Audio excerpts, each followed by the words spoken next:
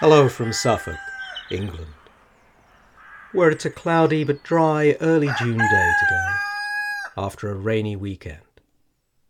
The wild dog roses are blooming in the hedgerows, the elders are holding white plates of flowers up to the sky, and I've been chasing off the evening chill with some homemade elderflower gin.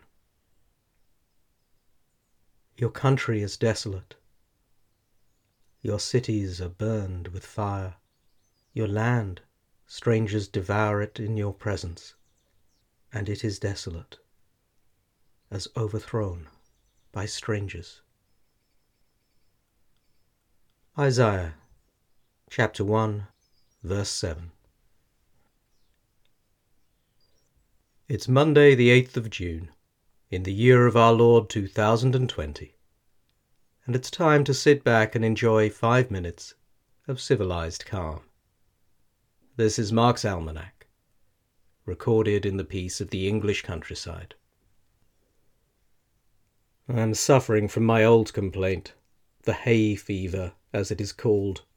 My fear is of perishing by deliquescence. I melt away in nasal and lachrymal profluvia. My remedies are warm pediluvium, cathartics, topical applications of a watery solution of opium to eyes, ears, and the interior of the nostrils. The membrane is so irritable that light, dust, contradiction, an absurd remark, the sight of a dissenter, anything sets me a-sneezing, and if I begin sneezing at 12 I don't leave off till 2 o'clock, and am heard distinctly in Taunton when the wind sets that way, at a distance of 6 miles. Turn your mind to this little curse. If consumption is too powerful for physicians, at least they should not suffer themselves to be outwitted by such little upstart disorders as the hay fever. That's the Reverend Sidney Smith, complaining about the pollen count to his son-in-law Dr. Henry Holland, on this day in 1835. On this day in 1949, George Orwell published his landmark novel of technological totalitarianism, 1984, imagining a country ruled and monitored through remote telescreens and manipulated news. In it he wrote, "Freedom is the freedom to say that 2 plus 2 make 4. If that is granted, all the rest follows." Also on this day, in 1955, Tim Berners-Lee was born in London. The inventor of the World Wide Web, his parents were also computer scientists. After working for various technology firms in Dorset, Berners-Lee made his breakthrough while a fellow at CERN in Geneva. Knighted in 2004, he joined the Order of Merit in 2007. Here's a poem, The Pylons, by Stephen Spender. The secret of these hills was stone, and cottages of that stone made, and crumbling roads that turned on sudden hidden villages. Now over these small hills they have built the concrete that trails black wire, pylons, those pillars bare like nude giant girls that have no secret.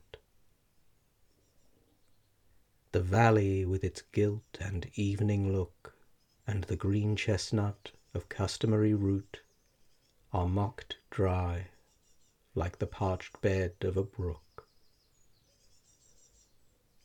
But far above, and far as sight endures, like whips of anger, with lightning's danger, there runs the quick perspective of the future. This dwarfs our emerald country by its trek, so tall with prophecy, dreaming of cities, where often clouds shall lean their swan-white neck. That's almost all for today. If you know anyone who could use a touch of calm, do please share this. And do please keep the requests and suggestions coming. It's always good to hear from you. And don't forget you can sign up to get daily emails when new episodes go live with show notes and links at marksalmanac.substack.com. Remember, That's Mark with a C. And if you need some music to wake you up, how about Poor Wayfaring Stranger by the Hillbilly Thomists? I know dark clouds will gather round me. Until tomorrow, stay civilized, keep calm, and please keep washing your hands. Have a lovely day.